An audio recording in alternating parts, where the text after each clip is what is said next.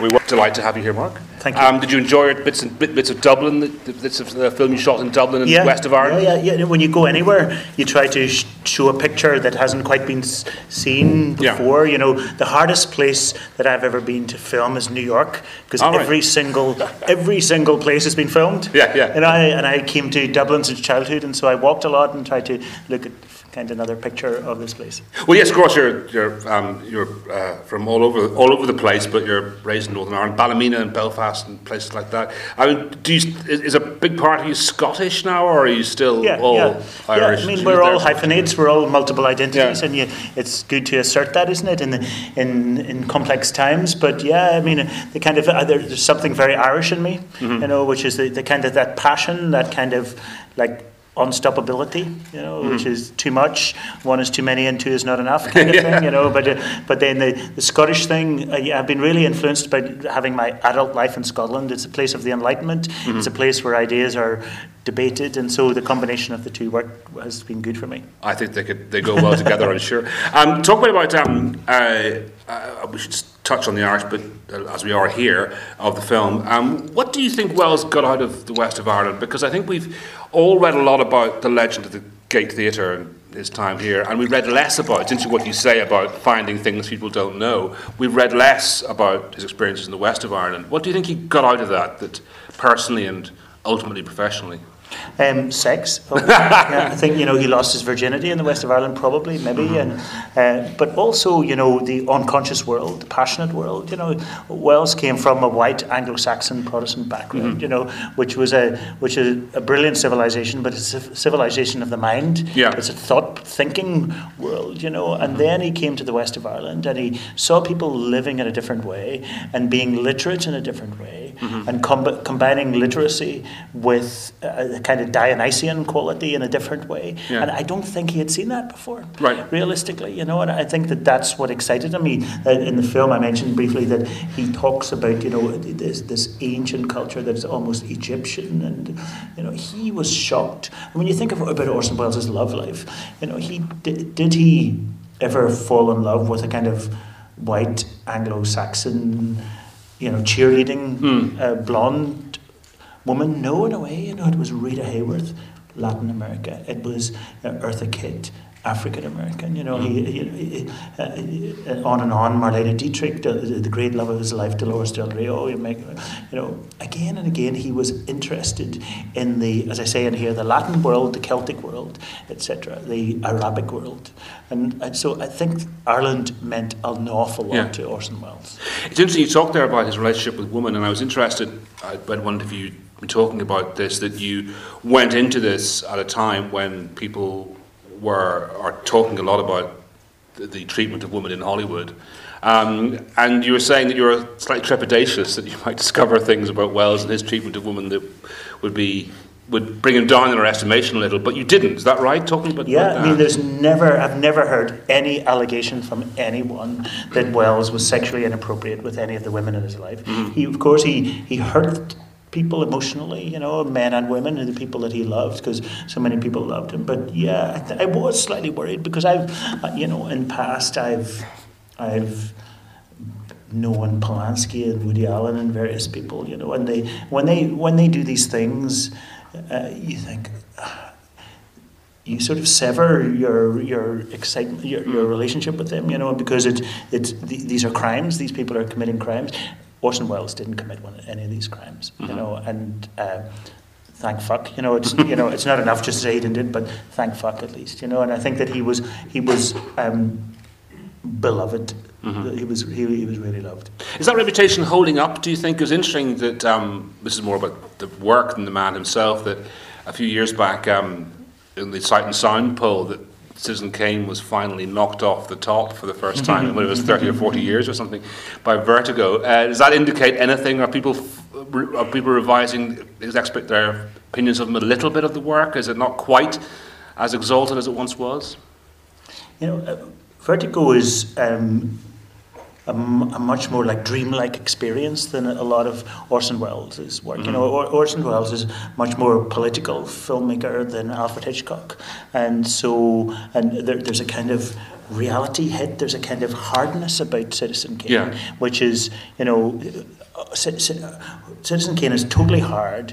Vertigo is totally soft. You know? So it took a while for Vertigo to be admired as much as it has. You know, but we know most of you who know Orson Welles' work probably would consider the fact that Citizen Kane is not even his best film. So, so it's no surprise that people that it's no longer at the top of that particular pool that you question. And I think, you know, times change, and now, you know, the films of Orson Welles that are looking really, really transcendent now are Chimes of Midnight and Ambersons, and in the case of my experience, which is slightly weird, Macbeth. Sure. Macbeth was not a film that I adored, but I now do.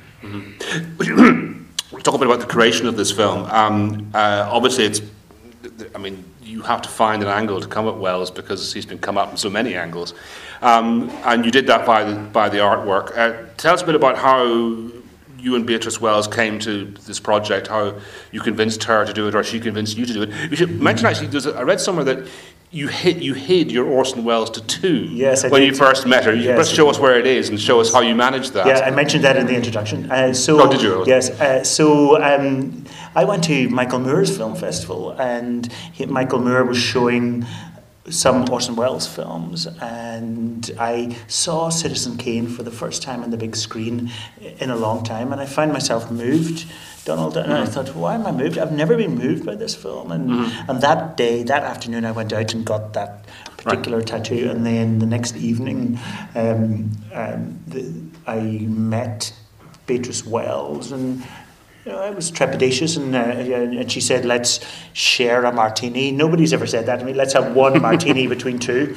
And I thought, well, that's going to last 5 minutes, right? You know, and so it did, you know, and then we had another one, and then it turned out that she'd seen some of my previous work, and she said, there's all this stuff, all these drawings and paintings, and would you like to make a film about them? And that was my background, in a way. You know, I didn't study film, and Orson Welles didn't study film, but I studied art, and so it felt that this could work, but I still needed to see the stuff. And then I think, you know, there was this big box that we see in the film, and because he died, and then you remember his wife, her mother, died soon afterwards in a horrible car accident, and I think she just put all this stuff in a box, because it was really quite personal. There were loads of, you know, intimate stuff in there, and she just put it in a box for decades. 20 years, 30 years, and I think no one had looked at it, and so she, you know, I made her laugh. That was the other thing. You know, we had a laugh, and so she said, would you want to see the box? And so I went to New York, and we took it back. I booked an extra seat on the plane to bring it back to Edinburgh, where I live, and had it in my flat for a year. And that, when you're making a film about a subject, to have it in your own flat for a year was really useful. So at some point I realised that, you know, there's a big shot that goes closer and closer into an eye, and it goes spirals inward, you know.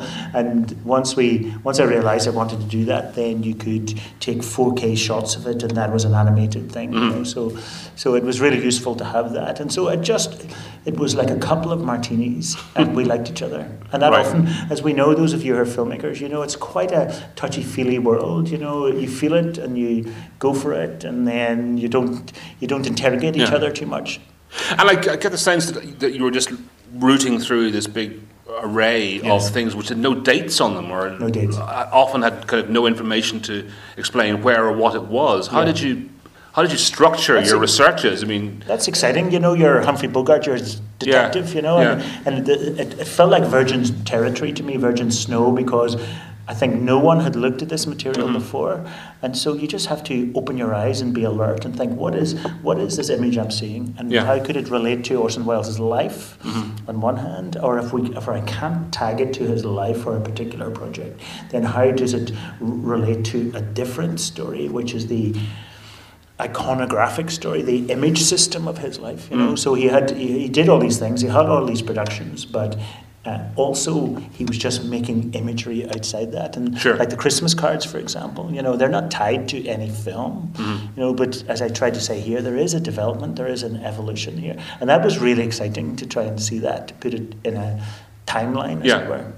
And all that helps, as you say, put it in the timeline, helps you tell a story. The story that you tell is, in some ways, not the story that's been told often and too often, which is, I remember probably was when he died, that spitting image to this rather scurrilous thing where a life lived backwards. It is that notion that somebody who started at the top and lived his life in a permanent state of decline. Now, you don't tell that story. Tell me a bit about your feelings about that negative myth and how it emerged and why you disagree with it. No, you're exactly right.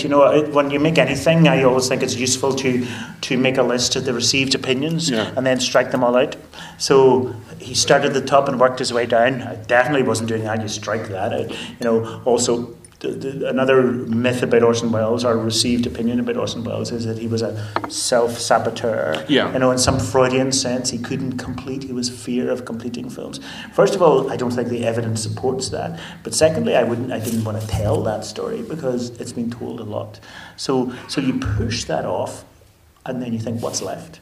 What is left? And that's where the excitement happens. You want to avoid banality as a filmmaker. You want to avoid... I don't want you to be sitting in the audience thinking, I've heard this before. You really, that's... and so that's where then you need to get on to something else. And the something else for me was this structure of Pawn, Night King, etc. Whatever it was, that's what worked for me. You in many of your films, you like the idea of addressing the subject as if the subject is there before you. There's not your voice actually, but you have that now in Belfast, though actually it's not you speaking in that film for most of it, but in other films. Tell me why that appeals to you so much, that notion of putting yourself in the film and having the film be a conversation between you and the subject. It feels intimate when you sit in the cinema. It feels as if it's you and the screen. I think that cinema to me feels like vocative. As I say, it's like you're addressing. It's talking to you. So that kind of intimacy. When I record voiceovers for anything, it's always extremely close and it's really small. I've just my new film. The people who are doing the voiceover are extremely close. Right. So that works anyway. I think that intimacy of cinema. It's not an objective. It's not, as I say in here, it's not like history painting. It's not like fresco. It's not kind of Michelangelo. But beyond that, in this case, I definitely wanted to avoid saying he did this, he did that. Sure. I thought if you say you did this, you did that, you're immediately into a different terrain, a different landscape, a different bailiwick, where it's more intimate, certainly, maybe more poetic. Certainly, when you're sitting alone at night writing "Dear Orson Welles, you did this," you feel it's just you and him. Yeah. So it feels like a love letter, and I think that I'm happy with that, and also. My own dad dropped dead at the age of 56, and I did a funeral. I went to church and had to talk about him, and I stood up in front of his friends and family and said, "Dear Dad." I spoke to him directly, and it felt like the right thing to do. So at the beginning of this film, I briefly mentioned that I felt that this film is a sort of letter to a dead dad, and so it felt like that to me. Now, obviously. He wasn't my dad. He was Beatrice Wells' Only spiritually. dad. Who's in the film. So I really hesitated before, when she watched the film. When she watched the film and gave me her reactions, then I said, I'll tell you now. I didn't tell you before, but this felt like a letter to a dead dad. Oh, really? That must be the greatest compliment of all, I'm sure. Well, I said that to her. Yeah. And you want, when you're a filmmaker, you want a kind of secret story as well as your story. You want a sort of secret story which is more intimate. Scorsese talks about, Raging Bull. There's a tiny little thing about Raging Bull that Jake LaMotta has small hands. And Martin Scorsese has small hands, Right. And it's his way of sort of latching onto the character, throwing a rope to the character. And when you want to create, you want to feel a connection to your subject. And so for me, I thought, if I imagine that he was sort of like a kind of movie dad to me, it helped me get into the sort of something to hook onto. Exactly. And you don't say that in film because you don't need to. Yeah. But it late at night or early in the morning when you're writing, it really fuels your writing. I wonder, are you aware, I mean, one of the trademarks of your films, people write about, talk about them, is your voice. And the voice that you use in the films is not quite your speaking voice. You've had it's almost an incantation quality to it. Are you aware of that, of the fact that you have a very distinctive voice, a voice that people are prepared to imitate if given the opportunity? Yeah, people imitate my voice. People have paid... Pardon? Because we're all jealous. They're all jealous. Thank you, Mo. Yeah, you know, your voice is your voice. You know, and people have asked me to. I wonder, should I say this? I'll say this. Oh, do. People have asked me to record things of a somewhat sexual nature, so that yeah, but and a lot of my films were was brought up in a system where you don't do a commentary. Sure. You know, so I made observational films. I made my film about Holocaust denial, for example, has not my voice in it, and quite a few of my early films don't have my voice in them. I just thought, fuck that. You know, I'm going to use the voice, you know, and I've been working with people, like one film that I made started with a brilliant female voice, and then it turned into my voice, and then the third voice was a voice of a deer in the zoo, you know. So the voice is a playful thing, you know, and you can mess around with it. But in this one, you know, there's a bit of messing around here, as you can see, that Orson writes back. But you know, it's what you've got, and the other thing that I should say about this is that, you know, if you work in extremely low budgets, you know, then you have to sort of turn the low budget into an advantage. And so this film, like most of my films, is shot entirely silent. And I was so inspired by Federico Fellini when he said, shoot a silent film and then put a radio play on top of it. Isn't that great? I think that's great. And it really helps. It means that you can make really low budget cinema like this one, which goes around the world. Yeah. I'm going to come to the audience in just a minute. So do we have microphones, by the way? We do, okay. I'll come to you, I'll ask one more question. You can ready yourself for a question. I know historians, and you're a type of historian, kind of hate contrafactual questions. It's the absolute dumbing down of this. But I'm kind of interested looking at one of the things you get from watching this film and reading any history of Wells is that he was onto fascism before almost all his compatriots got it, in those Shakespeare productions, for example. What would he have made of America today, in particular the politics of Trump and the politics of extremes? Yeah, Orson Welles' imagination was formed by the 1920s and 30s. It was formed by Mussolini and Hitler. You know, he would understand this period easily. You know, it's a spin in the hamster wheel. You know, he was fascinated by those characters in a kind of Susan Sontag-y type of way. You know, and he wasn't wholly repelled, you know. He wanted to get close to these people. He wanted to lift off the visor, as I say in this film, this beautiful radio play by Archibald MacLeish. He wanted to pull back the visor and say, look, there's an emptiness here, there's a deadness here, there's a vacuum where there should be a humanity. And I think, therefore, that he would understand Modi, he would in India, he would understand Erdogan, I think he would understand Putin, he would understand Hungary, he would understand Poland and another country in North America. We don't need to mention. You know, I think that he would have simply, easily got that. Yeah. You know, it's no stretch. Well, I mean, yes, I get your point. I mean, obviously, would have understood the theatricality as well. Yes. I mean, literally. So the extravagance, the sort of big on the outside and small on the inside. Yeah. Like extravagant on the outside and empty on the inside. You know, that's what he got. All costume. Any questions from the audience? Anyone want to ask something? There must be somebody, I'm sure. Yes, sorry. This is a bit of a sad question, really. The great shot of him smiling out, but you presumably looking incredulous on the bed. Where does that picture come from, and how early on did you decide you were going to drop that in throughout? Yeah, that comes from Orson Welles was late 30s in that picture, you know, and you know, when a lot of people, when they imagine Orson Welles, they think of the beardy guy and the sort of, you know, older guy. And I first of all, I wanted to remind people that he was most famous when he was young. He was a household name in America when he was young. So that was the first thing. Second, I wanted an image to recur throughout the film, and I was looking for an image that in a practical sense, he looked as if he was listening. And in that particular shot, his eyes are quite wide open, and he looks as if he's listening. Slightly startled at times, and I think that's okay, because I wanted him to be slightly startled at times. And the film's called The Eyes of Orson Welles, so I wanted his eyes to be very prominent. And I thought he looked very handsome in that picture, you know, and so for those are the reasons why I chose it. Next person, I'm not going to ask, there must be. Yes, my eyes aren't great, so if there's somebody right at the back there. Yeah. The microphone is coming. If you wait for the mic, actually, if you wouldn't mind. It's approaching you. It's with you now. Hi. Just in relation to Orson Welles, the actor, you mentioned that one of his most famous roles was that of Harry Lime in The Third Man. Yes. One of the most remarkable things I think about that is that for about 80% of the film, he doesn't appear on screen.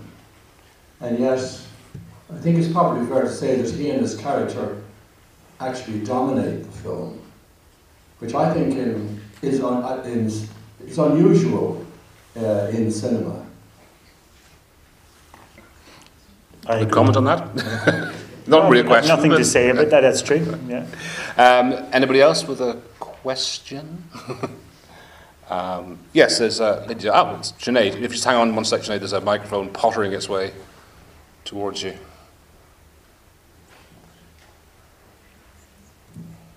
I love the film. Thank you. How did you write and edit it then? What was that experience like? I've worked with the same editor for a long time, a guy called Timo Langer, who's great. And the writing process is the script. There's never a script before for me. You know, I'll shoot first, and then the script comes after. And I always write to the image, so I'm sitting with my laptop looking at the image and then writing my response to the image.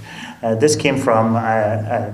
It was very influenced by the great Italian director Pier Paolo Pasolini, and he made a documentary which was basically called The Search for the Locations of one of his films, The Gospel of St. Matthew. And he filmed loads of stuff, sat in the edit suite, looked at the footage, and then spoke into the microphone and just spoke present tense about what he saw. And I loved it. I saw this 20 or more years ago, maybe more. And so that's the technique that I've used. And so I am an early riser, so I usually write from 7:30 in the morning to 9:30, looking at the imagery. And then when the editor, Timo, comes in, then we use my script. I've recorded it at that point. And then we use that script to cut to the imagery. I feel when I see films with commentary, you can tell sometimes when the script comes first. And the filmmakers are toiling, trying to find imagery to illustrate the script. And I'm not too keen on that, so I try to reverse that. There's a lot of, I use the word this a lot, which means we're actually looking at the image.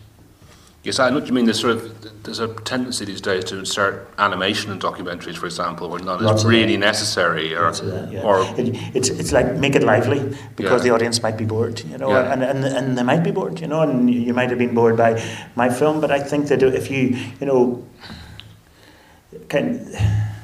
I've worked a lot with musicians, and musicians often they aspire to imagery.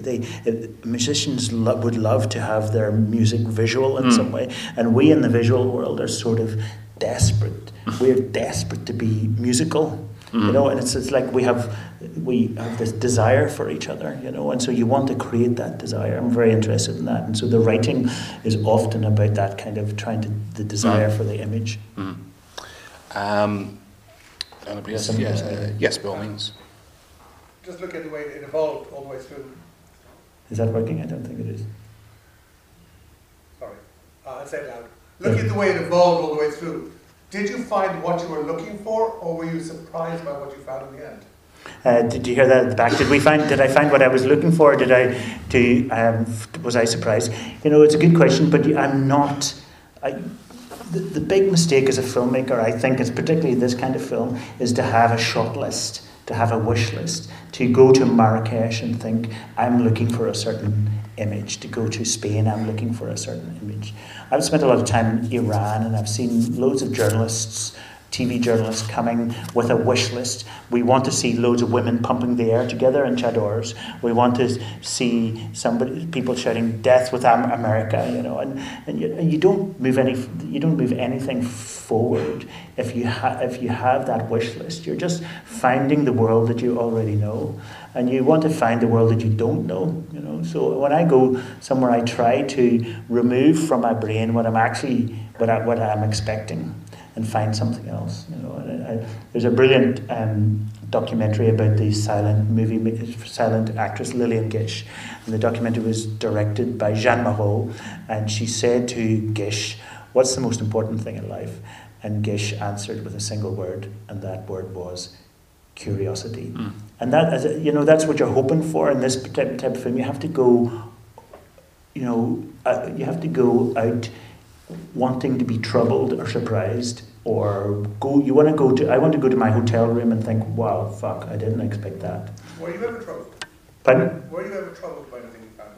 Troubled by anything? Troubled. You know, I mean, this kind of film, you know, I've made films in, you know, war zones, for example, where you're deeply troubled all the time and scared all the time, you know.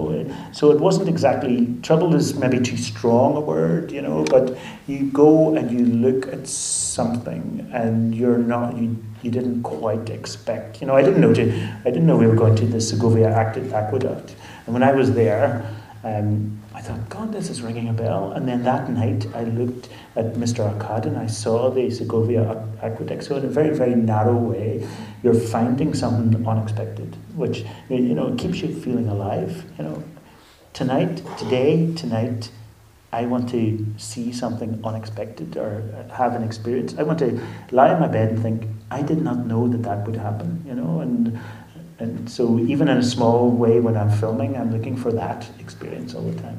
And the filmmakers in the audience, I suspect, would agree with some of that. Another question, anybody? There seems to be one over there, Donald. Your eyes are better than mine, Mark. I think. Yes, this gentleman over there. Yeah, could I ask you, Oya Kodar, I just checked on Wikipedia, didn't know whether she was alive or dead. Did you speak to her or communicate with her in any way before the making of this movie or during it? Thank you. For those of you who don't know, Oya Kodar was Orson Welles', well, it's mentioned briefly here, his long-term companion.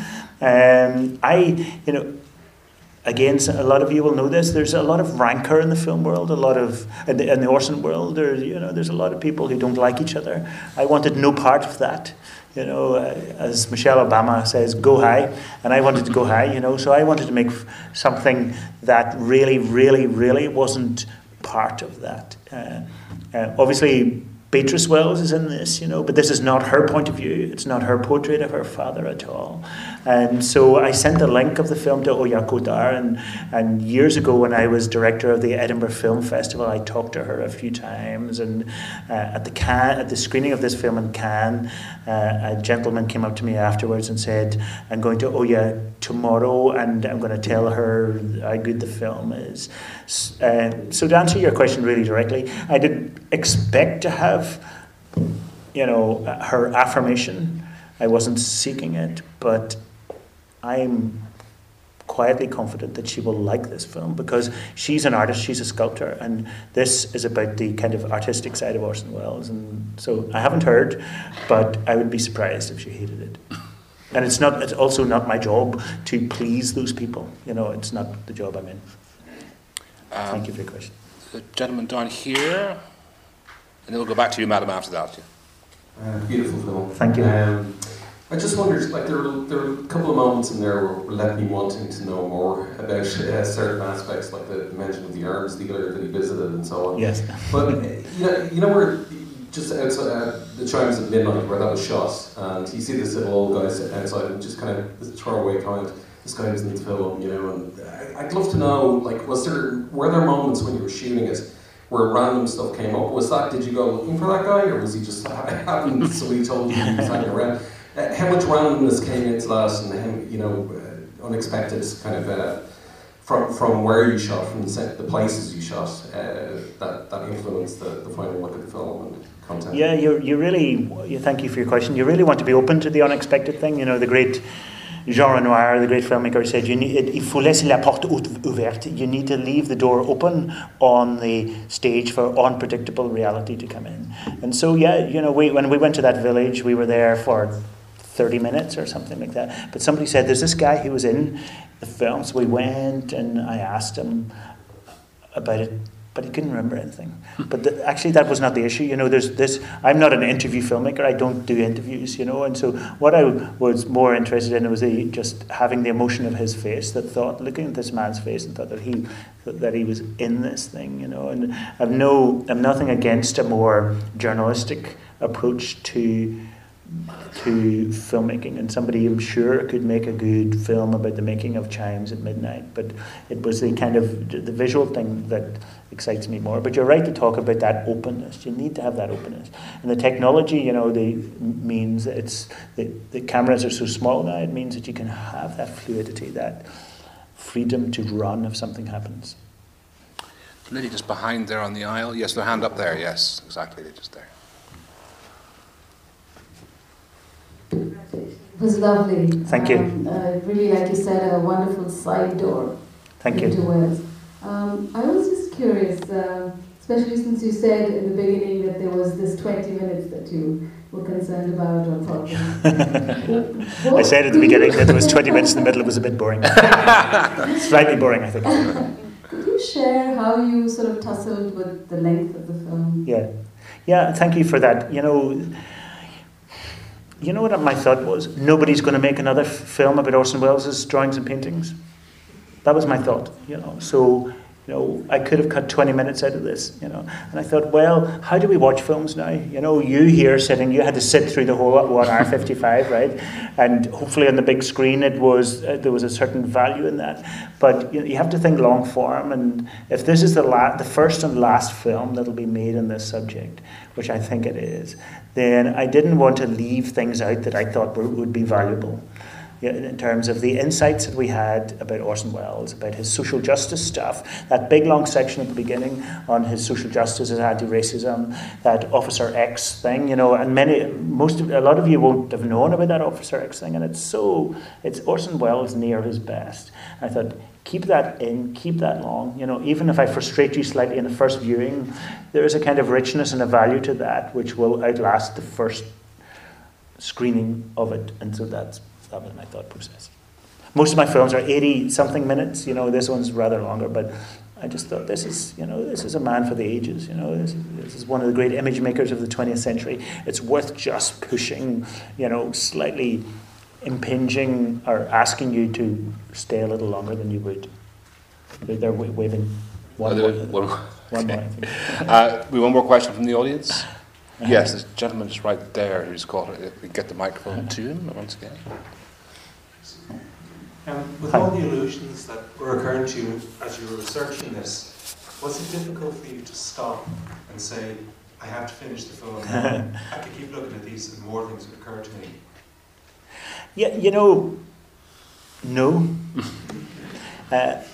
You're right to ask that question, and you'd think that the answer would be yes. But I've never had that problem. I work really, really fast, and I always have done. So this film was edited in 5 weeks, which is extremely fast. And I got an ironing board, and I packed printed out, made photocopies of all the images, and sort of made them, in sort of piles like you do the ironing, and then I could see the film, see the story, and there was never a sense of getting lost in it. I'm not one of those people. I know people who spend 2 years on the edit, and their producer has to pull them out of the edit and say enough already. But I had a sense of the destination here. I knew that Orson Welles should talk back. I knew that we wanted to get to his eyes, and it was just a matter. It was if it's 1 hour 55 or 1 hour 30. That was the only issue. I didn't struggle with separation anxiety of any sort. I'll slip in one last question before we go. Sure. You're off to Venice next week, where, of course, Orson Welles' The Other Side of the Wind will have its world premiere, some version of the film. It was left unfinished. You are presenting Women Make Film, Women Making Film. Women Make Film. Women Make Film, as I know, called both those things. Tell us quickly about that and when we might get to see it. Yeah, it's another one of my big long films. You know, I make big long films. So one of them, I made the story film, which is 15 and a half hours, and this new film was 16 hours, and it's called Women Make Film, and it's basically looking at the great women filmmakers from the 1920s, 30s, 40s, 50s, 60s, 70s, 80s, 90s. And we think we know who they are, Claire Denis and Jane Campion, etc., all brilliant, but there's a plenitude out there. We are standing on the shoulders of great women directors from Bulgaria and Romania and Ukraine and Korea, whose names, frankly, we don't know, and how fucking disgraceful that we don't know. So it's a film making love and anger, and yeah, so the first 4 hours is playing in the Venice Film Festival, and it isn't totally finished yet, which is slightly scary. Sure, it's fabulous. A round of applause for Mark Cousins.